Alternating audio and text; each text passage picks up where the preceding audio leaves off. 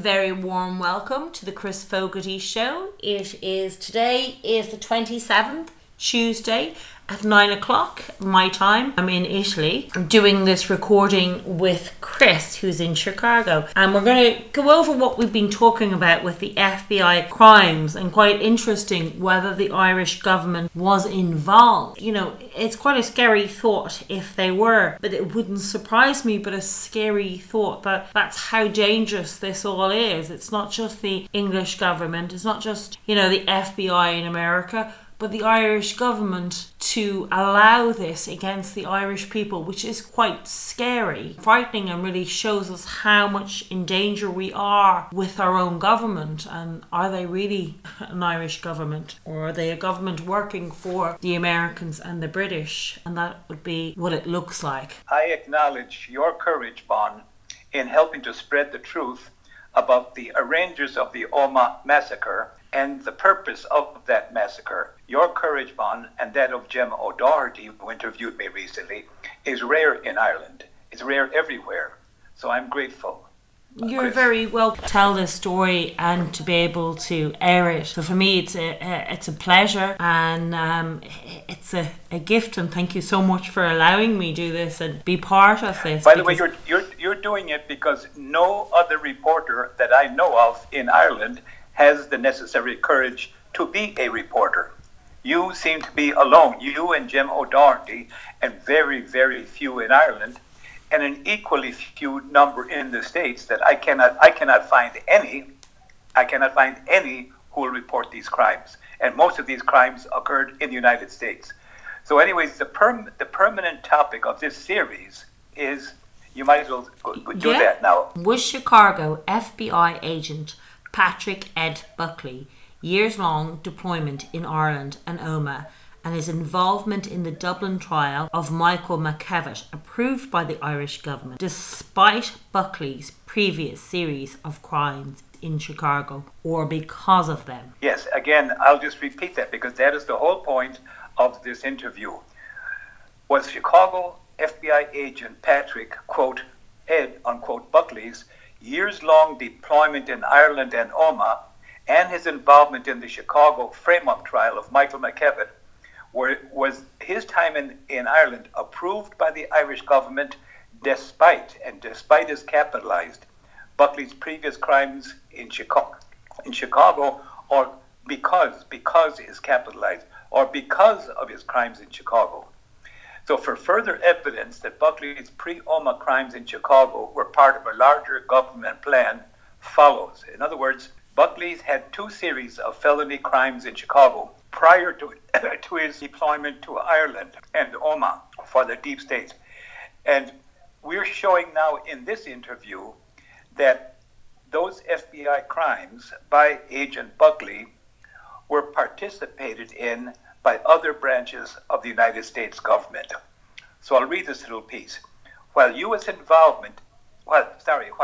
network TV is promoting the notion of official Russian and Iranian corruption, my wife and I, U.S. citizens, cannot find a news reporter in the States, nor a law enforcement officer, nor federal judge, nor a bar association member, that's a lawyer, who doesn't scamper away from my attempt to show them documented evidence of FBI crimes in Chicago against my wife and me. And those crimes by Agent Buckley were prior to his deployment to Ireland for years, until mission accomplished on 15 August 1998. Mission accomplished for FBI Agent Buckley in Ireland was the Omagh massacre. That ended his time in Ireland. That was mission accomplished. The Good Friday Agreement, the previous April or May of that year, 1998, was not mission accomplished. Mission accomplished was the defeat of the IRA so as to free up British military for use by the neocons, the deep state, in their full spectrum dominance. Full spectrum dominance is defined by these people as the conquest of planet Earth and space. And on the road to China and Russia are the Middle Eastern countries, Iraq, Afghanistan, Syria, Libya, etc., Kazakhstan, etc. And so that's where the genocides are going on today. But Russia and China are the ultimate targets in order to achieve, quote, full spectrum dominance, unquote. We, the two vindicated and surviving targets of Agent Buckley's double series of felony crimes in Chicago, were repeatedly told by officials, by the news media, and our defense attorneys that Buckley was regarded by his own FBI as a, quote, cowboy, a loose cannon, unquote, whose evidence, fabrications, and perjuries are attributable to mere, quote, excessive enthusiasm, unquote. For this reason, for this Bon Ree session, I present additional evidence that not only confirms my previous Bon Ree interviews, but proves that Agent Buckley was no, quote, cowboy, unquote, but was obeying criminal orders from the U.S. government.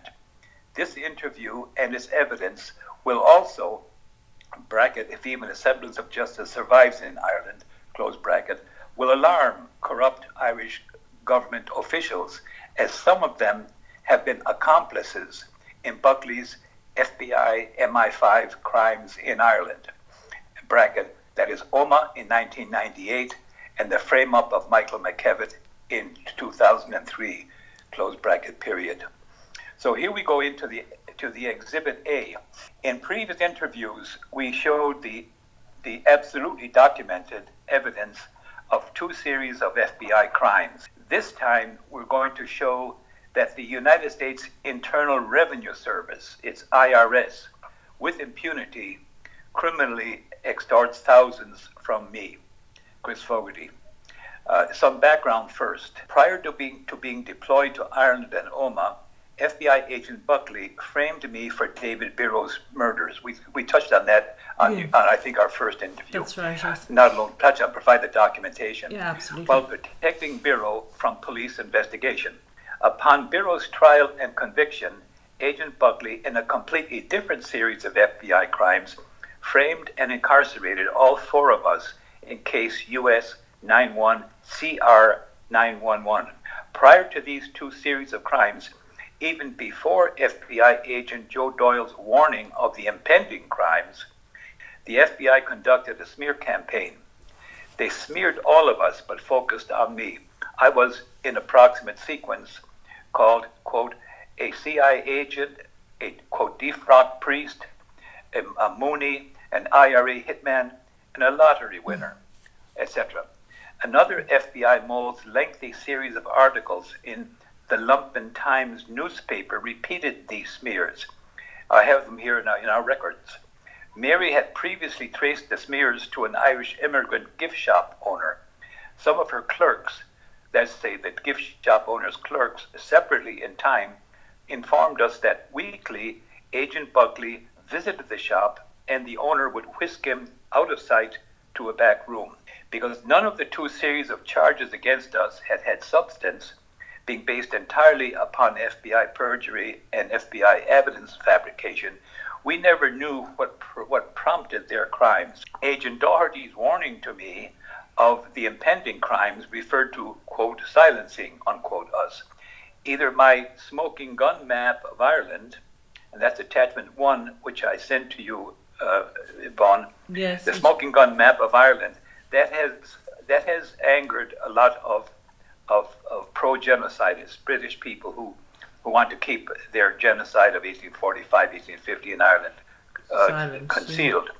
So it was either that map that prompted these FBI crimes, to select us for these crimes, or it was my FOIA documents, letters to the editor that I received through the Freedom of Information Act that were kept on me, a file kept on me by the FBI.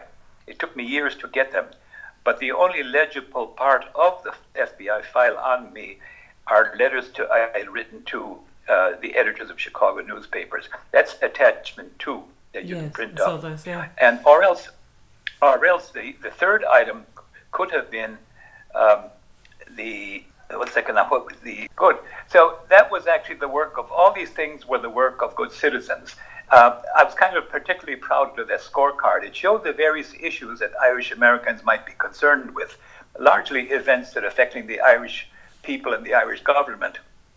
one of them being the McBride Principles for Fair Employment in Northern Ireland. By the way, at all of our hearings in the various states of the Union, and for example in the Chicago City Council, and later in Washington, D.C., we were always startled to see the Irish Consul General alongside the British Consul General in opposition to Irish America and in opposition to the people of Ireland and in opposition to the position of the government of Ireland, if it's an honest government.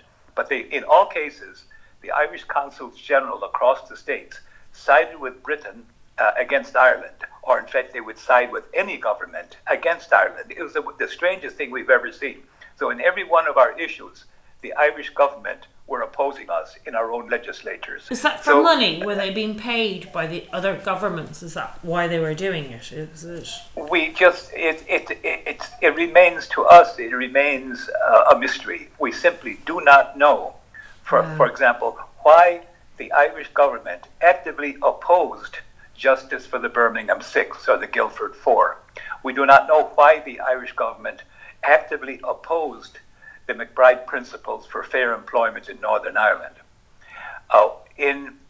When the Irish under British rule in the 6 counties first wanted to be allowed to vote in 1968, they were clubbed into the ground by the RUC and Orange forces. The struggle went on for the vote. In 1973, after 6 years of bloody suppression by the British government, the Irish in the 6 counties were allowed to vote, and the British government responded by calling upon employers to not hire them in order to starve them out of the country and therefore off the voter registration rolls.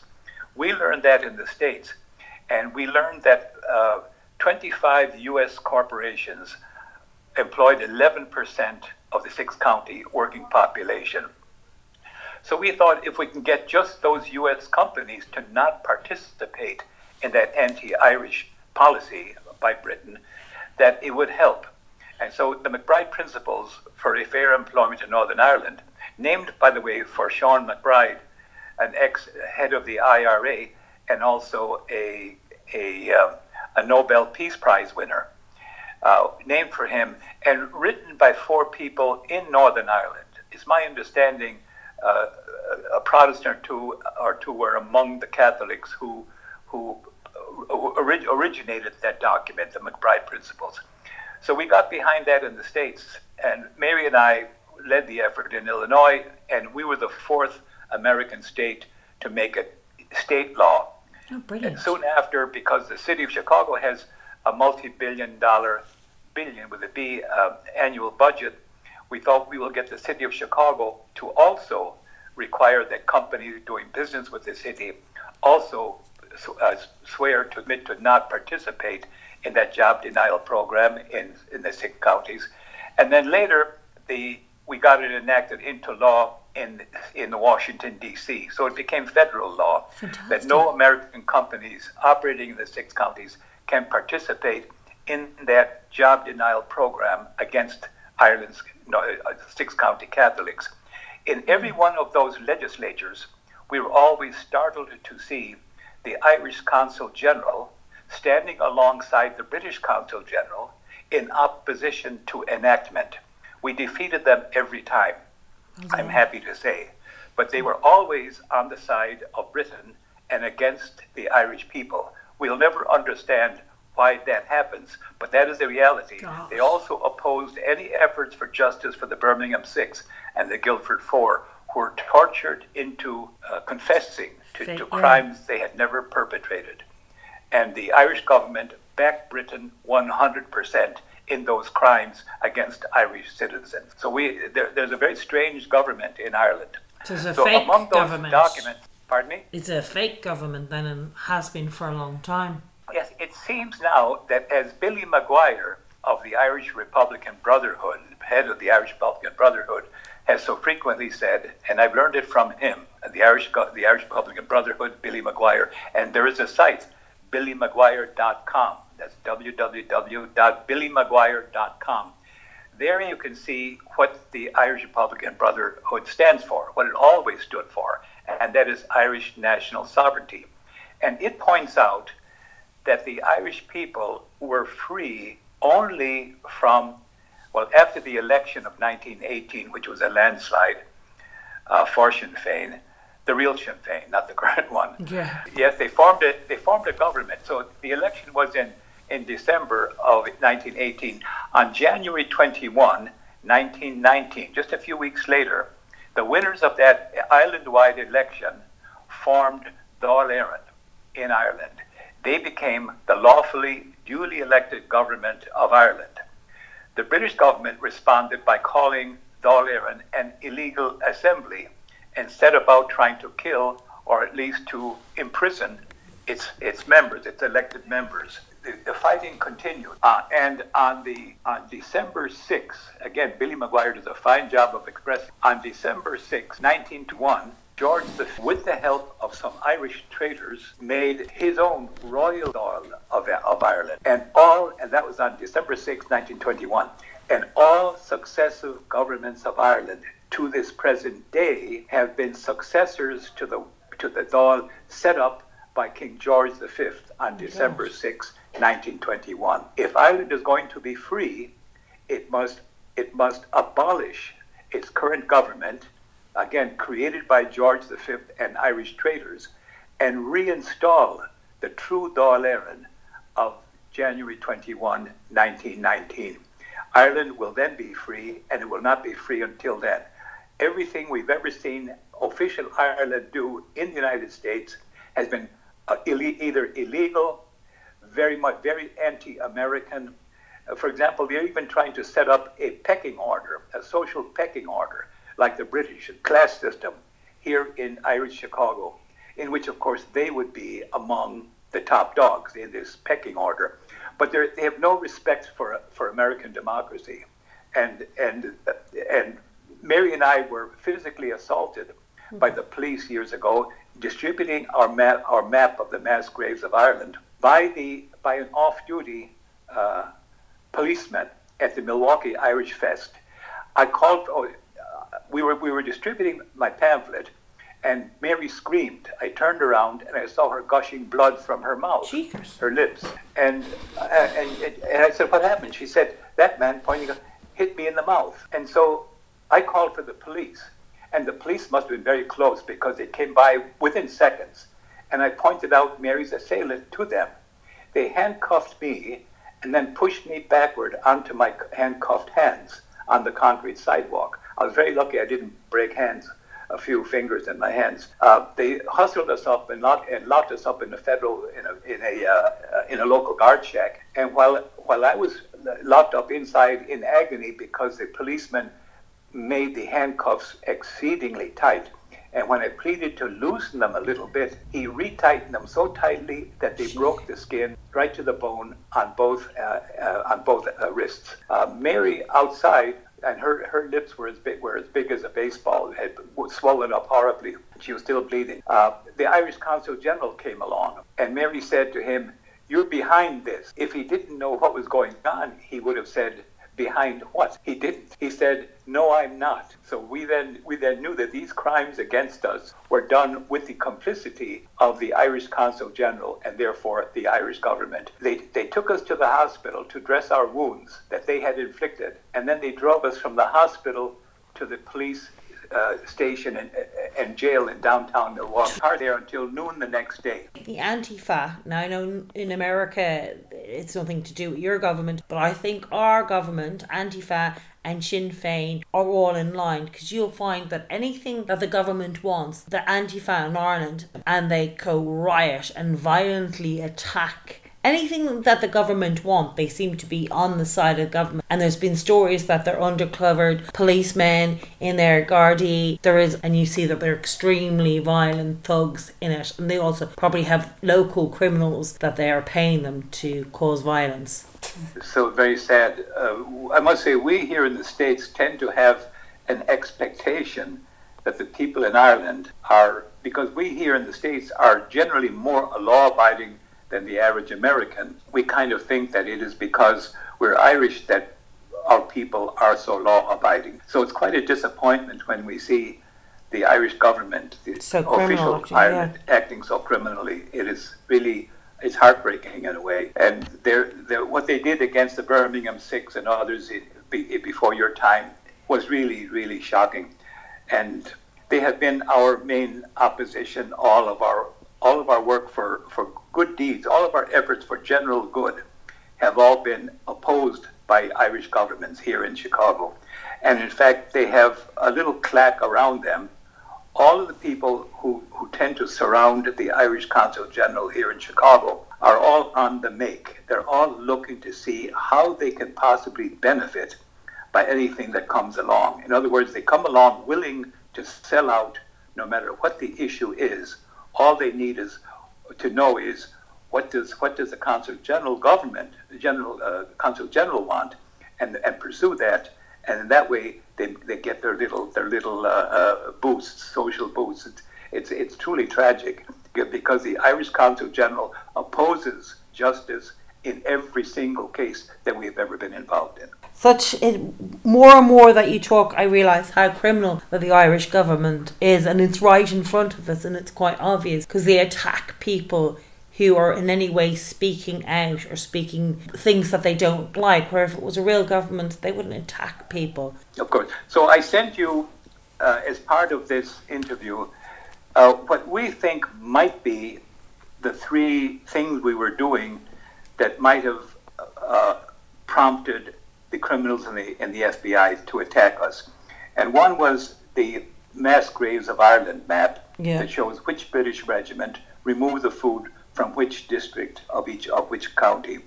Either that or the list of my letters to the editor published in Chicago newspapers about the McBride principles at the time, or the scorecard that shows where all the various U.S. politicians stood, what they had voted for among our issues and what they had voted against, and scoring them accordingly. It was a very useful thing to have here, and we circulated it in the tens of thousands. So that one of them is or maybe all of them are the reason for the attacks upon us. Or a mixture, yeah. But exactly. But the crimes against it, this particular crimes that we're pointing out today, are IRS, Internal Revenue Service. That's the taxing agency of the United States government. And their extortion from me of tens of thousands of dollars, maybe under 20,000, but I'm not sure. I think I've listed on one of those sheets, I showed photocopies of some 14 or 15 checks, $1,000 checks. That's right, yes, that I sent monthly to the Internal Revenue Service. The proof that that was a criminal extortion is that they began when the FBI smear campaign began, and they continued until we defeated the second of the FBI's series of crimes against us in federal court. And they ceased when I demanded that they return my payments to me, again, criminal extortion payments to them from me. They said, no, how are we going to solve this? We're not going to reimburse you, but we're not going to extort any more from you. What we've taken from you, we're keeping, but we're not going to demand any more, under the threat, of course, immediate arrest and imprisonment, which is why I had been paying them for the previous couple of years. So that was the only way that they could prove that they were criminal. Had they stopped extorting and reimbursed what they extorted, that would be one thing. If they could claim that they were right and that I did owe the money, they would have insisted upon continuing the extraction of money from me. Yeah. But they didn't do either. Either one of those positions would have indicated honesty on their part. But they took the middle ground. They didn't admit anything, but they didn't continue extorting, which indicates that middle ground was the only one decision they could make that would indicate their own criminality. And that's what they did. So you have there two items there to be printed up, 3 pages of documents showing FBI crimes, and then there's a few more on the second one. So that's what this interview is about. The crimes, not alone by the FBI, this is the first one now that really indicates that the larger American government were behind these crimes. Taped my phone prior to the dropping of all charges against us. So they are tapping your phone? Oh yes. They, in fact, one of the pieces of evidence against us in their criminal incarceration of me, my wife and I and two others, one of the pieces of what they consider evidence was a conversation I had on my own landline at home by a mole criminal that they had hired from Boston, asking questions, and I am mystified, and I'm wondering what's going on here. But I don't know why they have it, but because they didn't any kind of self-incriminating material conversation from me. But they also, here's a good one, among the maybe more effective pieces of evidence they had against us was a $8,000 or something, I think it was $8,000 to IRA, and they were using that to say that we had sent this sum of money to the IRA. It turns out that the money in question were what's called in the States individual retirement accounts, IRAs. But that was being used against us. That goes to show how desperate they were to find some kind of thing that they could charge us with. Because you see, what happened is that at a meeting of our group, Friends of Irish Freedom, this newcomer from Boston was spotted by my wife, Mary. Our chairman was talking. Two men had just gone back to St. Louis, Missouri. Our chairman was talking. I was looking at him. Mary, our secretary, sitting at the table along with the chairman, came over, sat beside me, and pointed excitedly to a notebook in her lap. I didn't have my glasses on, and I couldn't see what she was pointing to, but I saw where she was looking with great concern. And when I looked at John Tuttle from Boston, he seemed to be aiming a gun from underneath his coat at our chairman. I immediately reacted. I reached out across an empty chair, pushed his hand down toward the floor, thinking I'm going to have a hell of a time explaining this. But there was something hard there under his hand. I jumped up, put both hands around this hard object, and motioned him to stand up. Eventually, I was able to extract from a lining in his coat some kind of I thought it was a machine pistol, but it was an electronic communication equipment. So we took it away from him and was trying to figure out what it could be. And minutes later, as we all decided, this is dangerous, we better get out of here. Yeah. So we headed toward the door. As we were going out the door, FBI agents, we found out later, but a group of mountain clothes wearing, really weird stuff, clothes with drawn guns came in saying, "Where's Tuttle?" Yeah. And so we kept going out and headed for home in our car. And they went in and announced who they were, that they were FBI. So this man was inside communicating by means of both a radio and a transmitter and a recording device, two different devices, what was going on. The FBI later tried to use that, but they cut the entire true meeting out of the middle of the tape, and then added words onto the beginning of the tape to conceal their excision, and that was all found, and that's how we defeated them in federal court. We were able to prove that their only evidence against us, an FBI audio tape, was a criminal fabrication by the FBI. So we were lucky. If Mary had not spotted that strange action on the part of Tuttle, and what he was doing, he was turning the knobs, he was twisting the knobs on the dials of his equipment. And if she hadn't spotted him, the FBI would have had plenty of time to arrange more cunning crimes against us. But what happened, by my wife Mary discovering John Tuttle, a mole within us for the FBI, and pointing out what he was doing and our acting, we robbed the FBI of their time, their control of time. They then burst through our door the next morning and locked us up in the federal jail in downtown Chicago. Oh my gosh. But they had no time to prepare their case against us.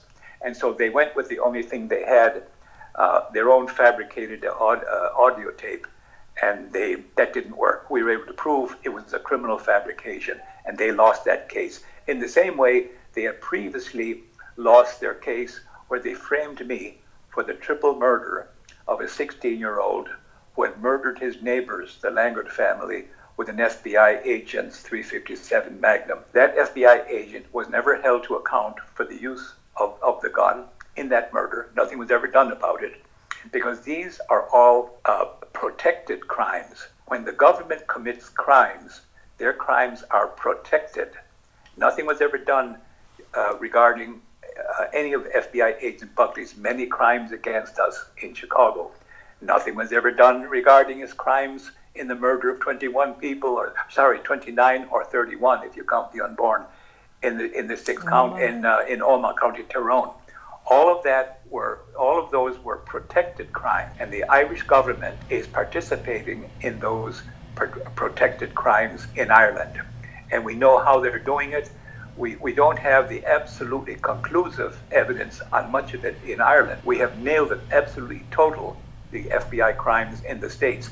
And we're also, today, we're showing that the Internal Revenue Service was involved in the FBI crimes. They participated with them.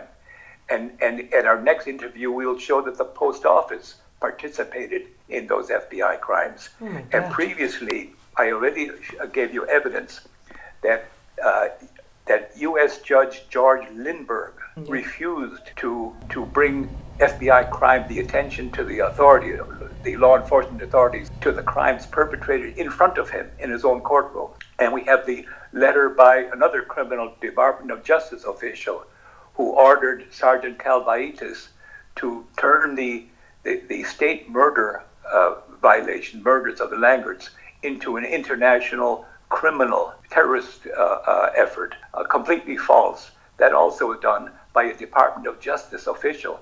So the FBI were not alone in committing their crimes against us in Chicago, and they were not alone in their arranging of the real IRA murder of 29 people in Omagh. All of that was done with high up government officials of the United States, and the whole point of them was to defeat the IRA in order to free up the British Army, without which the neocons' crimes against Iraq, Afghanistan, Syria, Libya, etc., could not have proceeded. So George Bush's crimes were given the go-ahead only after the IRA were defeated in Omagh. That's what freed up the British Army from Ireland, and that is what caused the demobilization from Ireland of FBI Agent Buckley and his criminal accomplice, David Rupert. So that's it for today. So far as if you have any question, I'd be very happy to try to reply to any. Amazing, Chris. Just absorb it all, because it's actually quite shocking to take this on board, that so much criminality in governments, and really think that your government or governments are so criminal. The British government. Yes, it's one thing for 170 years ago for the British government to have murdered some 5.2 million Irish. That's shocking, but being so long ago helps to sort of blunt its hurt, the amount of pain it causes. But in my opinion, it is the current cover-up of that genocide that is so hard to bear. I am more offended by the current cover-up of that genocide than I am by the original genocidists. Yeah, we're supposed to know better. We've had the Nuremberg Tribunal, which we thought would end genocide on a permanent basis on Earth, and it was there that they defined the supreme crime, and the supreme crime is a waging of an unprovoked war, in which every death and every destruction of a property is all attributable to the individuals who initiated that crime, who initiated that war. George Bush and others have an awful lot to answer for, but if we don't start to stand up for the truth, the genocides will go on and on and on. And in fact, there might be a genocide underway today in the lockdown all over Earth. Absolutely. In order to defeat an illness that doesn't kill the young, not to any significant degree. The young people, the students and the workers are not threatened lethally by COVID-19. The people who are threatened by it, threatened by death by it, are the aged like myself and people who have what they call comorbidities, obesity or diabetes, heart or lung trouble. Everyone else, to them, the death rate is far less than driving an auto down the street. And the working people, the productive people, should continue producing. The students should continue learning. There are so many people now not producing that millions are likely to die as a consequence of the lack of production, and that's being accepted. And so there's some evil hand at work here. Absolutely. And I'm hoping that the people will understand. You'll notice how slow real data are coming out. Yeah. The forces are major. The forces to keep this genocide underway, and there is a genocide underway, and I'd say it's less than a year away until people start dying from the current lack of production, will not produce, not create a well on which the Irish government, I think, might be among the world's most corrupt, obedient vassal state of the deep state. We'll see how this sorts itself out, but I'm afraid that the shutting down of production is a way of reducing the population. And I think population reduction is a large part of what this is about. Huge. And I don't think that those who are behind it are going to have their offspring reduced by many. No. I think it's aimed at others. The whole world is now the other, and a relative handful of people are doing it for their own criminal purposes. Absolutely. Again, and at the same time, we must avoid developing ideas that don't have a basic effect. We must always go with the evidence, wherever the truth leads us, and we cannot go beyond where that leads us. In fact, we have to be careful to not make accusations or to assume things. So I'm hoping that things go well with you, bond listeners, and I'm hoping that you'll spread the word about these crimes so that justice can be imposed. Thank you very, very much. Thank you so much again, Chris. It's absolutely a pleasure to have you on again and to hear your story. Fascinating. Thank you so much. Thank you. Bye.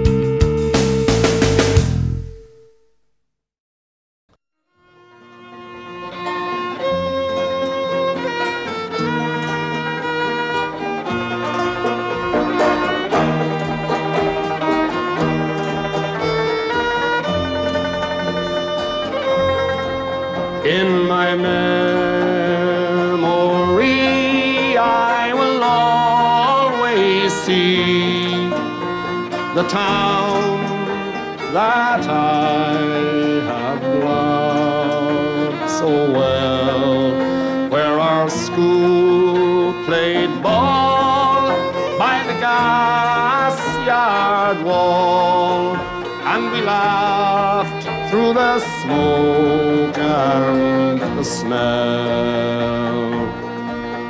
Going home in the rain, running up the dark lane, past the jail and down behind the fountain. Those were happy days in so many, many ways, in the town I loved so well. In the early morning, the shirt factory horn calls the women from Cregan, the moor and the bog, while their men on the dole play the mother's role, fed the children and then trained the dog. And when times got rough, there was just about enough, but we saw it through without complaining. For deep inside was a burning pride in the town I loved so well. There was music there in the dairy air, like a language that we all could understand. I remember the day I earned my first pay, when I played in a small pickup band. There I spent my youth, and to tell you the truth, I was sad to leave it all behind me. There I learned about life, and I found a wife in the town I loved so well.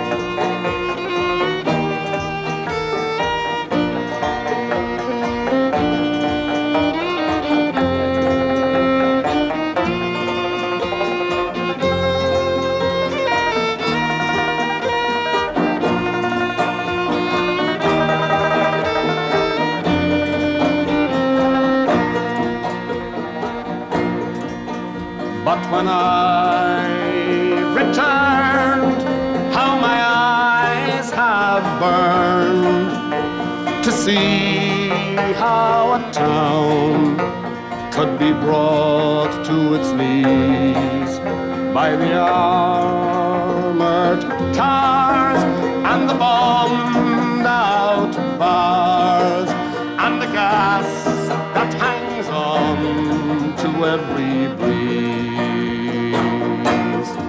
Now the army's installed by the old gas yard wall, and the damp of fire gets higher and higher.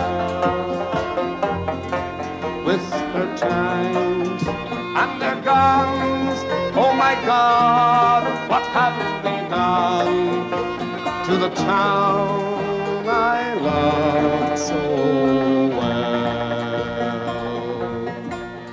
Now the music's gone, but they carry on, for their spirits being bruised, never broken. They will not forget, and their hearts are set on tomorrow and peace once again. For what's done is done, and what's won is won, and what's lost is lost and gone forever. I can only pray for a bright, bright new day in the town